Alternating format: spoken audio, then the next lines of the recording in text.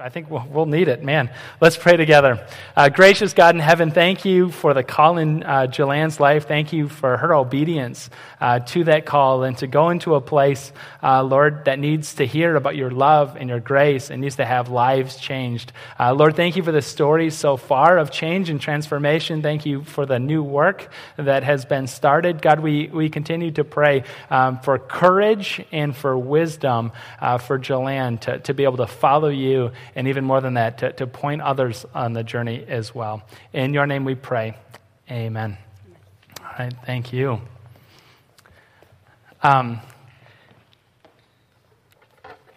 We'll roll into the message now, and switching gears a bit from that, I have to tell you that one of the maybe perks of having small children in the house is that, well, to be honest, I get to play with blocks every now and again. The trade-off is not sleeping at night, so it's up to you to figure out whether it's worth it or not. I've noticed that the playing with the blocks tends to follow the same arc trajectory every single time, and it's usually a three-step process. Step number one is we get like 2 or maybe 3 blocks stacked on top of each other, and the kids run, and they love to knock it over, right? Scatter the blocks. But then, step number 2, an interesting thing happens. They realize that as much fun as it is to knock like 2 or 3 blocks over, it's even more fun to knock over like a 2 or 3 foot tall tower of blocks, to get them all stacked up and to run in there Godzilla style and to like flail and kick their arms and scatter everything in every direction for Dad to pick up. And part of that step 2 process sometimes is because the patience isn't always there to wait for the tower to get that high. I've got to like hold them back, like box them out in order for me to get the tower that big and then set them loose for them to scatter the blocks. That's step 2. Step 3 is the kids completely losing interest and me just playing with blocks by myself for a little while. Something about the block building process, though, in this step 3 is that I'm never content just to leave it with like 2 or 3 foot tall tower. I have to make it bigger. It has to be taller. It has to be stronger than the previous tower. It has to be more, right? More blocks, more inches or feet, a more steady base to make it stronger. So playing blocks by myself now, I try to like lay a good foundation and make it higher and higher until finally, it's on carpet, right? So it falls over, and I think, okay, like this is the new goal, and I've got to like reach higher than that. I think, like, imagining a grown man sitting in his living room playing with these foam blocks, most of which my son bit off from the corner, so it adds an element of difficulty, is a bit ridiculous, I know. And I don't mind if you laugh at me picturing that, because I know you're not any different. Whether it's blocks or it's Candy Crush or it's whatever you set your mind to do, there's this like innate human quality that says, I need to do it, and it needs to be more, bigger, taller, stronger, faster, whatever it is, it has to just be more. It's this like innate human quality that's just like wired within us to say, I'm not content with just being me. It has to be more than myself. It has to be better than myself. Animals don't really have this. You don't see like chipmunks or squirrels like trying to better themselves, but humans do. We go explore the countryside to find excitement. We see people shopping the world for pleasure. We see people searching their souls for meaning. We see people trying to do more, bigger, better, stronger, faster.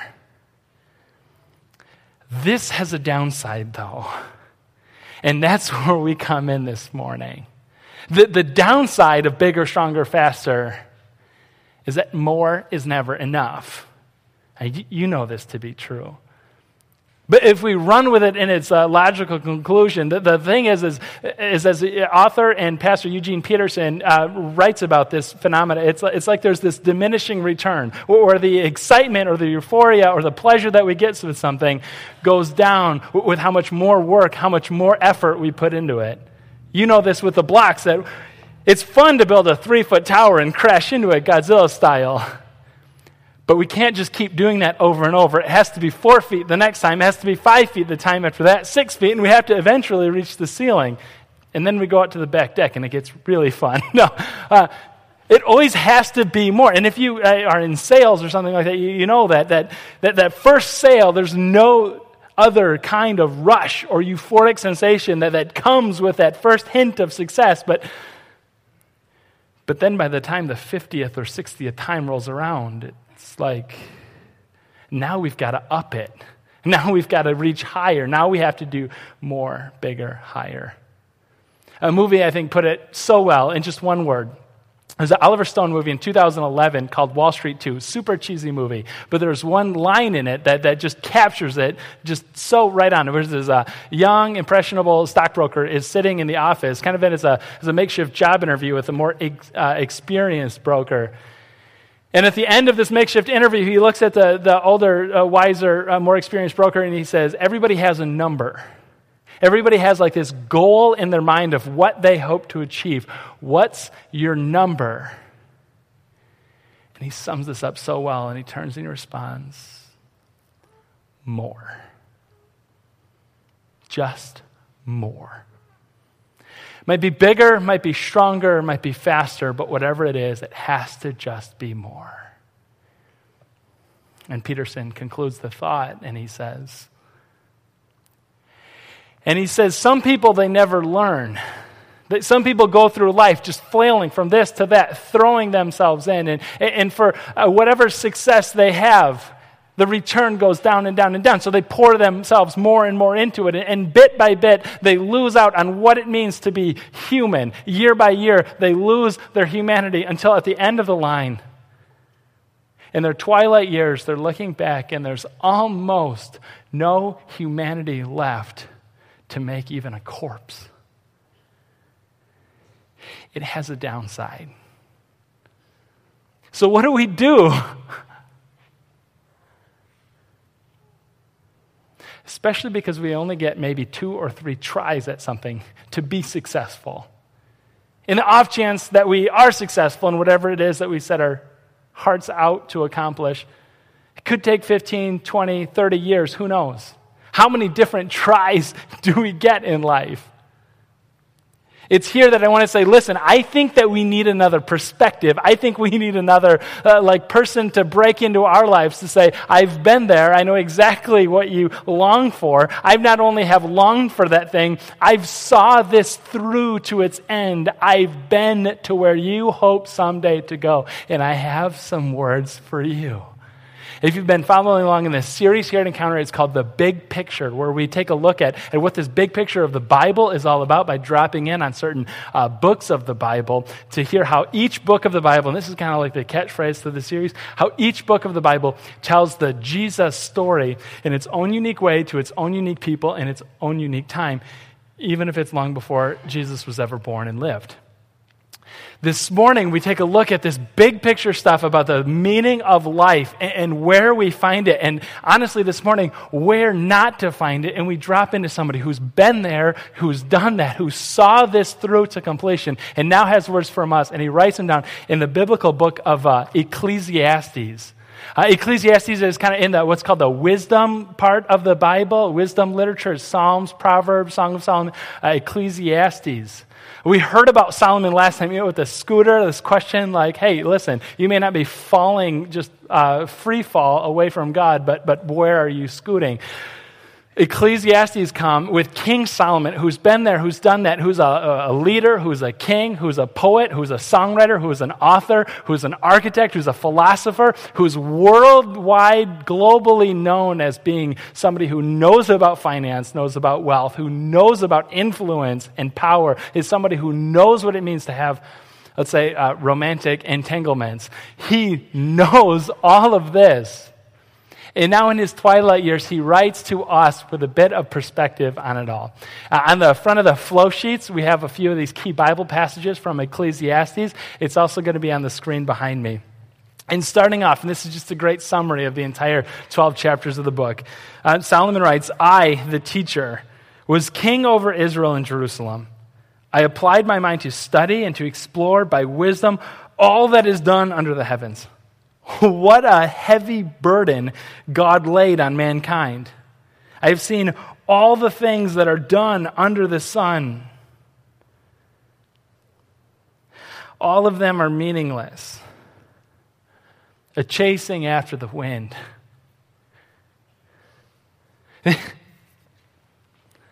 Listen, this is a guy who's done it all. I just imagine him writing these words in his twilight years in a huge palace, empty, of course. And he's gray hair, what's left at least, and he's hunched over a desk, or maybe there's someone there writing down the words that he dictates because he's too frail and too weak to write. And looking back over 1,000 lifetimes worth of experience gathering. And he says, everything under the sun, meaningless.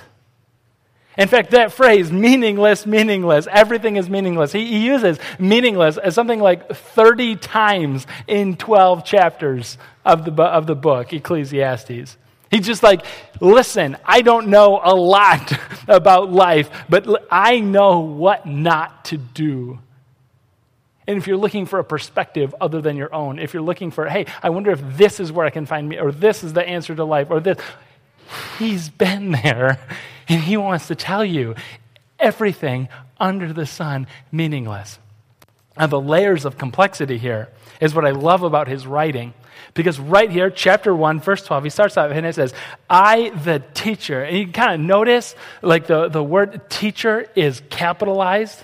So it's not just like any teacher. It's a specific kind of teacher that he's referring to himself. The book name, Ecclesiastes, is a Greek word that's kind of built from the Hebrew word, which for teacher, koheleth, is the Hebrew word for teacher. And then Ecclesiastes is like teacher, but it's also like ecclesia, which is where we get our word from church from. In the Hebrew, koheleth that he's talking about, the koheleth, the teacher, the specific, more nuanced kind of teacher that it is somebody who calls the assembly together, who brings people in. The assembly being like a religious or worship celebration or festival. I just think that it's important for us to realize that when he says the teacher, the maybe more nuanced reading of this would be something like preacher. You know, the guy who's supposed to gather us together here before the Lord and to lead this worship of God has some words. Some words that boil down to everything done under the sun. Meaningless. Listen, it's all meaningless. The layers of complexity within Ecclesiastes begin right here in chapter 1 to say, listen, this isn't just somebody reflecting over a life of a lot of experience. This is like a preacher who's lost his faith. Or maybe if he hasn't lost his faith, maybe he's in the deep throes of skepticism, of doubt, of just struggle with God over where he stands before him, but not squarely in God's camp. If you've come, wherever, maybe you just needed to hear about somebody who's just in your same boat. You know, I just wonder if there's a few people out who just say, you know what, I personally just needed to know that my doubts and my skepticism are not necessarily the end, that God holds me like he held Solomon, even through it all. And that this, somebody who's caught in the throes of skepticism and doubt, his words are even included in the Bible. How is that? How is it possible that somebody's like this, his words are in the Bible? Let alone an entire book devoted towards this theme. I would say, friends, it's not just possible that it's in the Bible. It's critical that it's in the Bible. Not just because you needed to hear that there's somebody else who struggles through the throes of skepticism and doubt, but that so much of the Bible is like nourishment for the soul. So much of the Bible tells us who God is, what God has done, what God is doing, what God will be doing. Ecclesiastes stands apart, I think, from almost the rest of the Bible altogether and says, there's 65 other books of the Bible that tell you who God is and what he's doing. This book of the Bible tells us who we are. This book of the Bible This book tells us what the passions and the desires of our life, where they will ultimately lead. Again, picking up Eugene Peterson, the pastor and author I told you about, writing about Ecclesiastes. He says, Ecclesiastes is not nourishment, it is not a meal. Ecclesiastes is a bath that washes away the filth from our life. All of and he says lifestyle spiritualities, which I think of like, the daytime TV, like Oprah, Dr. Phil kind of stuff. They just like wash all of whatever we might hope to amount to, which is clear it all away. And when all of the garbage about what we hope to make our lives about, whether it's about gathering wisdom or knowledge or influence or romantic entanglements or whatever it is, when all of that is finally exposed for what it is, meaningless, listen, it's all meaningless. The air is clear enough to see what's true, what's still there. And he picks that up in just the last few lines of the entire book in chapter 12, verse 13. Reflecting on it all, he says, Now all has been heard. Here's the conclusion of the matter. Fear God, keep his commandments. This is the duty of all mankind. I don't know about you, but I get the impression as he's writing, he's looking at a life poorly spent. I mean, from every angle you could look at his life, from an earthly perspective, from a worldly perspective, it's like, listen, you had it all, man. You did it all. And now he's looking back at it and going, so the one thing that really mattered, the one thing I didn't get. And so if I could tell you, pursue the one thing that matters that I didn't. I think the key to, maybe if you could say, like unlocking this book of Ecclesiastes and the bizarre, nihilist, just depressing outlook on this entire book, if there's like one key, it's this phrase that's often repeated again 39 times or 30 times throughout the book of Ecclesiastes. Not meaningless, but one other one that's coupled with it. He says, everything under the sun. It's right here in chapter 1. I have seen all the things that are done under the sun, all of them meaningless or chasing after the wind. Under the sun. It's almost like he's looking around and saying, hey, horizontally, I've seen everything that this world has to offer, and it's all meaningless. Maybe it's time to pursue something that's not under the sun. Maybe it's time to pursue something or someone behind the sun, above the sun. When all of the garbage of life, the lifestyle spiritualities are cleared away and exposed for what they are, meaningless, what remains is God, the creator, the giver of life. In a way, it starts to make sense, right? That maybe it could possibly be true, that meaning in life could be somehow derived from the giver of life, the creator of life, to connect back with him.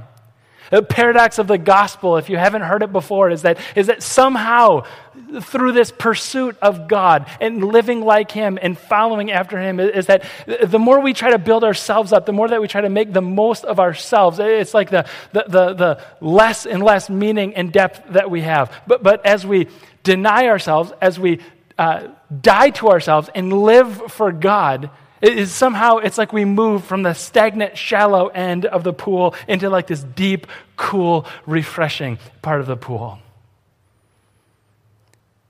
And of course, since we're talking about this series as being how do you tell the Jesus story in your own kind of way, to your own people, this author is looking across the landscape and going, listen, horizontally, it's not about that. It's about find someone, Jesus Christ, live like him. If there's anybody who can tell us what it's like to deny ourselves, to die to ourselves, it's Jesus to live for God. Live like him. Listen, that's the message of Ecclesiastes. I think it's true. Chances are more than a few of you think it's true too. You're here. You're at church this weekend, even if you're like a little unsure about it, chances are that you're at least open to the possibility that there has to be something more than the horizontal, that there has to be a vertical, and you're willing to explore what that is. Problem is, what happens when you know that's true? What happens when you know that there's deep meaning in life connected to Jesus, following after God? On some level, that rings true, but yet the words don't always resonate like they used to.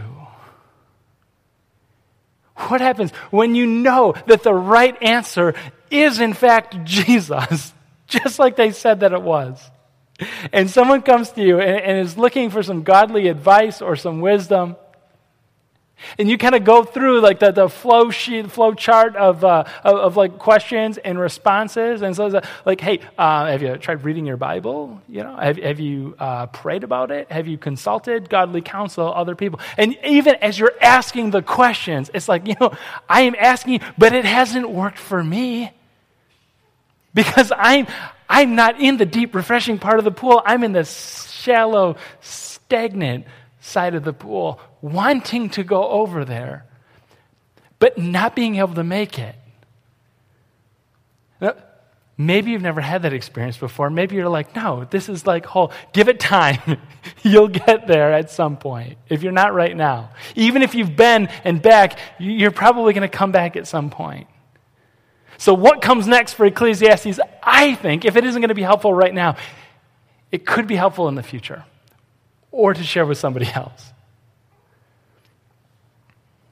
What do you do when the words don't resonate? What do you do when you know what to do, but it isn't working like it used to? Author of Ecclesiastes has kind of midway through the book, it's chapter 5, and he has these real interesting bits of advice that I think would be worth exploring. He says at chapter 5, and we're just going to read verse 1, because I think that there's enough there to at least get us started this week. At chapter 5, he said, hey, what do you do when you don't know what to do? It's just not resonating anymore. He says, guard your steps when you go to the house of God. That's number one. And the other one is, go near to listen rather than to offer the sacrifice of fools who do not know that they do wrong. First of all, guard your steps when you go to the house of God. There's two components of that. The first one is going to the house of God. I kind of have an idea about what that's all about. I mean, in the context there, it's like, hey, when you go to worship, when you go to temple, I understand that when you approach God, I get that part. Solomon, of course, he knew something, right? He's a credible witness to this because he knew something about what it was to approach God. Remember, he built this massive temple we heard about last week. 7 years, 153,000 people were involved in the making of this temple. He knows what it means to approach God. But the phrase that I don't get is the first part, guard your steps. What does that even mean? This is what we call here as churchy words that I don't always get, but you just kind of gloss over. I'm like, oh yeah, that's a cool phrase, guard your steps, man. In the original Hebrew, the phrase guard your steps was more literally or woodenly translated as something like, hey, pay attention or watch the direction of your feet as you approach the temple, as you go to the house of God. The woodenness of it, or the literalness, it starts to make a bit more sense for me. Pay attention to the direction of your feet. Because I'll tell you something that's entirely possible, something that happens to me in these dry places when I'm in the shallow end of a not very refreshing, kind of stagnant pool of spirituality, of connection with God. What happens to me is that I get bitter. I get angry at God. I get kind of chippy or passive aggressive. Where I think, you know what, God, it's your job to reach me. It's your job to pull me along. I'm willing. I want to go into the deep, refreshing part of the pool, but I need you to carry me there. And Solomon, who's with everything, right? He says, I've been there. I know. He says, hey, pay attention to the direction of your feet. Because what I find, for me personally, and maybe you can resonate with this, I want to go there to the house of God to be with him, but it's God, what's your deal? Why are you Why are you not pulling me in? I mean, why don't you show me that you're really out there and that you really care about me, even like as I'm walking away, as I'm like closing myself off? Why pay attention to the direction of your feet? Like, hey, you're saying one thing, are you acting that same way? I mean, it sounds so simple, but there's depth there and there's richness, I think. To simply call it what it is, to say, hey, sometimes it's possible that even though we want this deep connection with God, we're actively walking away. And the methodology of which God is going to reach us and turn us around is by walking towards Him instead of away from Him. So if you're in this like shallow end of the pool and you're wondering where God is, try walking towards Him. Try actually doing those things, not talking about Him. Try praying, try reading the Bible, try finding godly wisdom. Immersing yourself in the things that lead you closer into a relationship with Him. Cut off all of the distractions, even if that's a Netflix membership for a year. Just try walking around. Pay attention to the direction of your steps. The second one is go near to listen rather than to offer the sacrifice of fools who do not know that they do wrong. I don't know what the sacrifice of fools would be. It's not a phrase that's used too often in the Bible.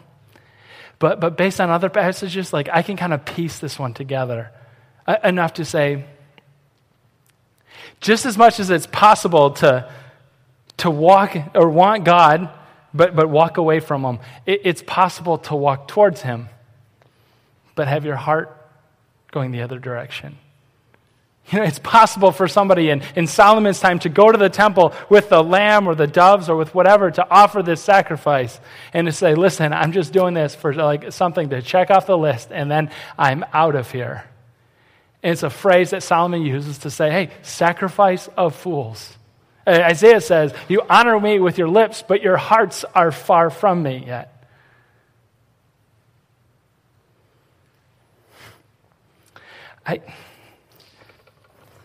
When he says, go near to listen rather than to offer the sacrifice of fools who do not know that they do wrong, there's a key component in here, which is about being honest, which I think is one of the most difficult aspects of this walk with God.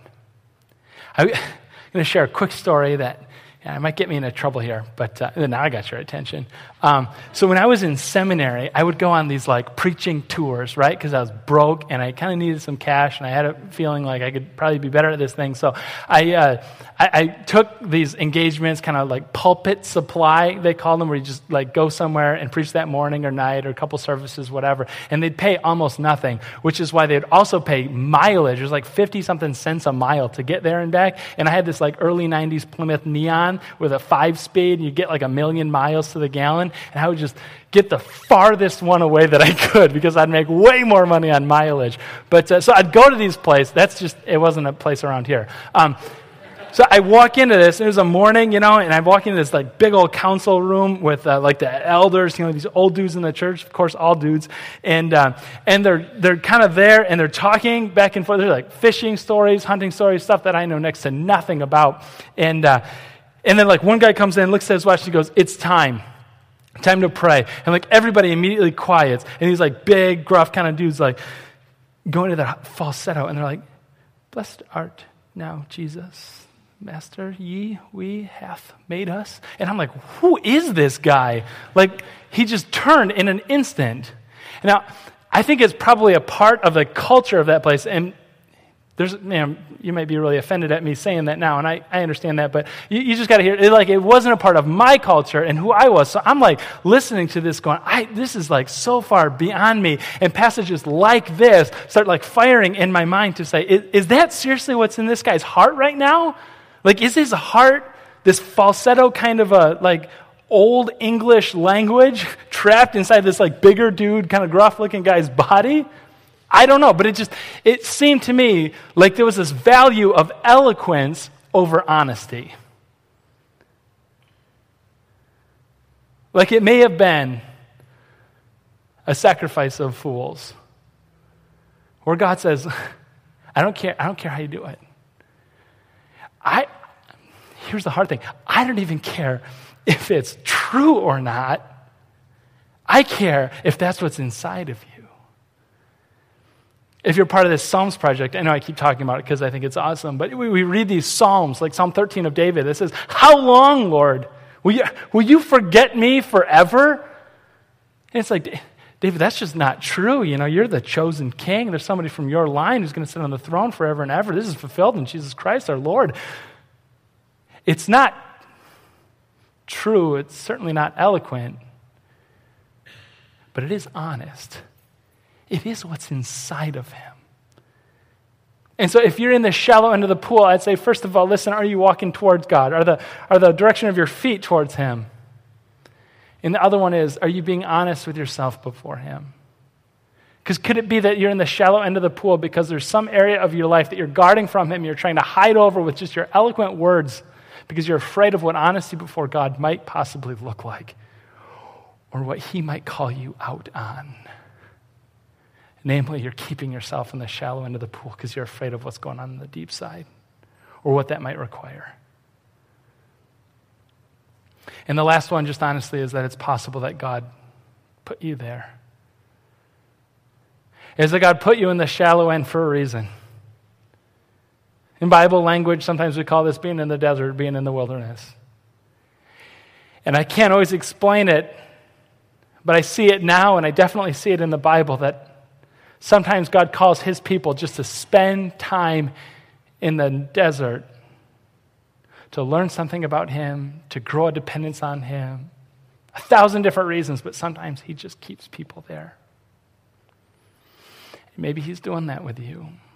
Maybe you're in the shallow end of the pool because he wants you there to learn something or to do something, and I don't know what that is.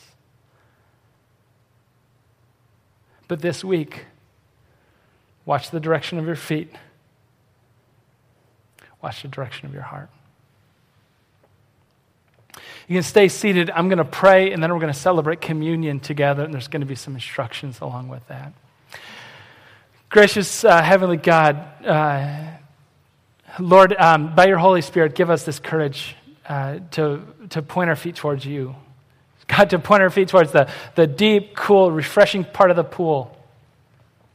Keep our hearts close to you. God, we need your help so much. If we're in this shallow end of the pool, this stagnant place, and we don't know why, reveal it to us. Take off whatever blinders, Lord, we might put on.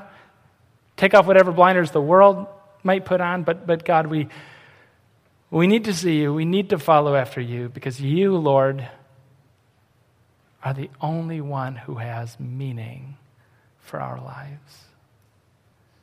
It's in your name we pray. Amen.